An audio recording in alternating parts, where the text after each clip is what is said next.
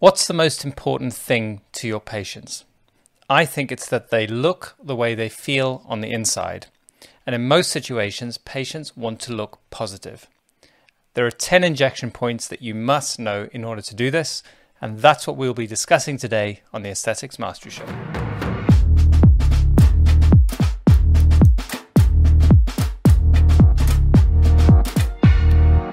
So why is knowing this so important? Well, before I dive in, don't forget to give us a like if you're enjoying this kind of content, and I'll do more of it. When I ask a patient how I can help them, often the first thing they do is tell me a treatment plan that they have in mind. And when I ask them why they want that, that is when the real consultation starts. Because within the first few minutes, most older patients will describe how their face is not matching what they feel on the inside. There's a challenge to their identity. And this is almost always associated in some way with expression. You cannot design a medically justifiable treatment plan without this information. So consultation, as always, is key. This is much more important than just an interesting way of understanding the face. The deepest philosophical divide in the public discourse about what we do in medical aesthetics resides around the issue of whether your appearance is part of your health or not.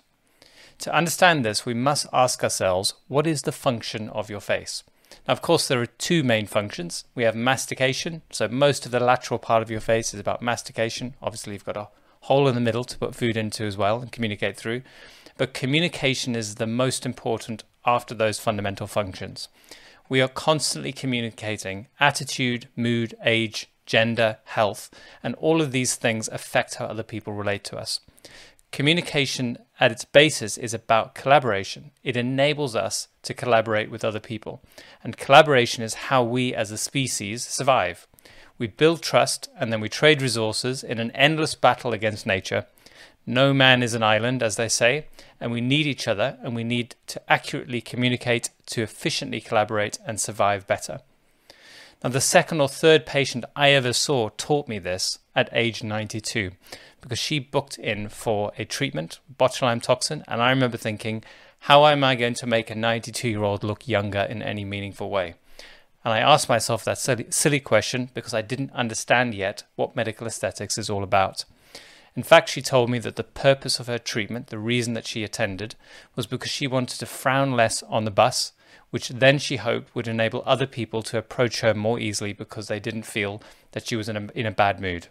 And that really changed how I thought about medical aesthetics forever after. How lucky was I to get that as my second or third patient? So expressions are a survival tool.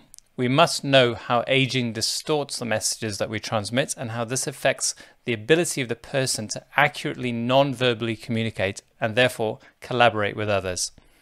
It makes me so sad when older people put off treatment because they think it means they are vain. Most of them just want to get the inside and the outside in alignment for as long as possible, which I think is a survival instinct and not vanity. So what are the points of expression that we can modify? Now, the most obvious, of course, is the one I've already mentioned my older patient had, which is frown lines. We all treat frown lines on most days, but we also have some more subtle and interesting signs of negative expression, which I'm going to cover. The second is descent of the lateral eyebrow. So this is associated with a sense of concern. Heaviness at the side, particularly frowning in the middle, makes patients look concerned. This also happens as you get older because your brow naturally descends. There's also a combination of the two. In fact, this has a name in psychiatry, which is the Amiga sign or the Varaguth sign. In the early 1900s, Otto Varaguth actually described this pattern of lines in the forehead and pointed out how it was often associated with grief, sadness, and depression. Tear troughs also appear, and this, I think, sometimes makes patients look angry. Have you ever noticed how tear troughs make people look angry? Usually we think of it as a sign of tiredness, but I actually noticed this once when I was seeing a picture of Theresa May, and she looked very angry, but she wasn't frowning. And I realized that when you tilt your head down, which is an aggressive posture, this normally highlights your tear trough, which we interpret as aggression, when in actual fact it could just be a depleted fat pad. Number 5 is an interesting one I only recently spotted. A hypertonic inframedial orbicularis oculi muscle. That basically means your eyes are slightly narrowing, which is also associated with aggression. The narrowing of the eyes is simply caused by loss of a fat pad, which can be at the lateral lid cheek junction or the cheek, and we can of course restore that. Number 6 is the nasolabial snarl. So it gives a sense of disgust or anger when this muscle is pulling up and casting a shadow, because it's also one of the negative expressions that we do.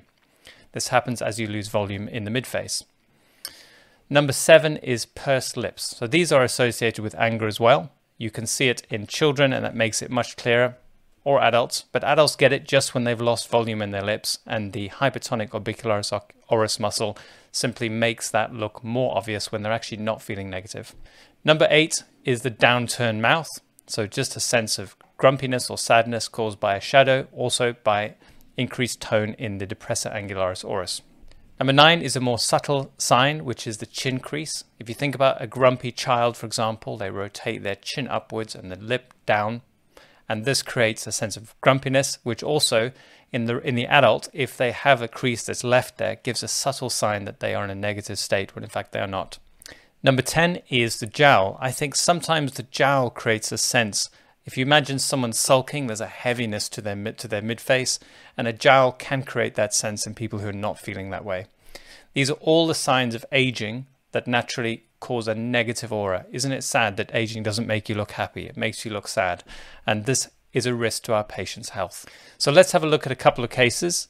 This patient has had no botulinum toxin treatment. In fact, this was all taken immediately after the procedure. And instead, what I've done is revolumize her forehead, including underneath her glabellar crease with a cannula. We did a lateral frontal fat pad, and we did temples. And as you can see, it's created a lift to her eyebrows and reduced that sense of tension in her midface. There's a subtle sign, like we discussed earlier, about the omega sign. And this is a little bit present in her face, but immediately relieved just by replacing the volume. We've also treated her tear trough, which also gives a sense of relaxation and positivity to her eyes.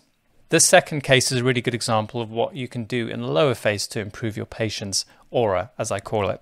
So if you have a look in her case, it's the nasolabial fold. That's a big component of what we see.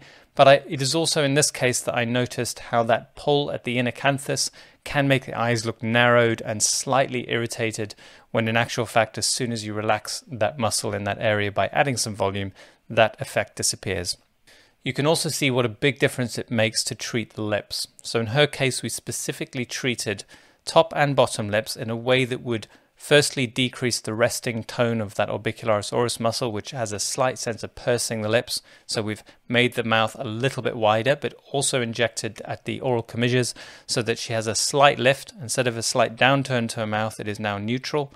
And combining that with the other treatments, it's one of the biggest parts of making her look more positive. Her chin has also been treated, and you can see the mentolabial crease is softened, jawline is a little bit straighter, and the chin is slightly pulled down and narrowed, and this all adds to that overall sense of wellness that you can hopefully see quite clearly in this before and after picture. So our job in medical aesthetics is to help make our patients healthier, and we do this by maximizing their ability to collaborate well with others, and we do this by improving their appearance and making sure the inside matches the outside. We can do this most easily by softening negative expressions, because negative expressions can make people less likely to collaborate with you. In fact, if you haven't already noticed this, you will see some people, particularly with heavy frown lines or some of these other signs of aging, can create a feeling in you of caution. I remember it many years ago, a patient that I worked in a venue that I used to attend, and I thought that she didn't like me for quite a long time.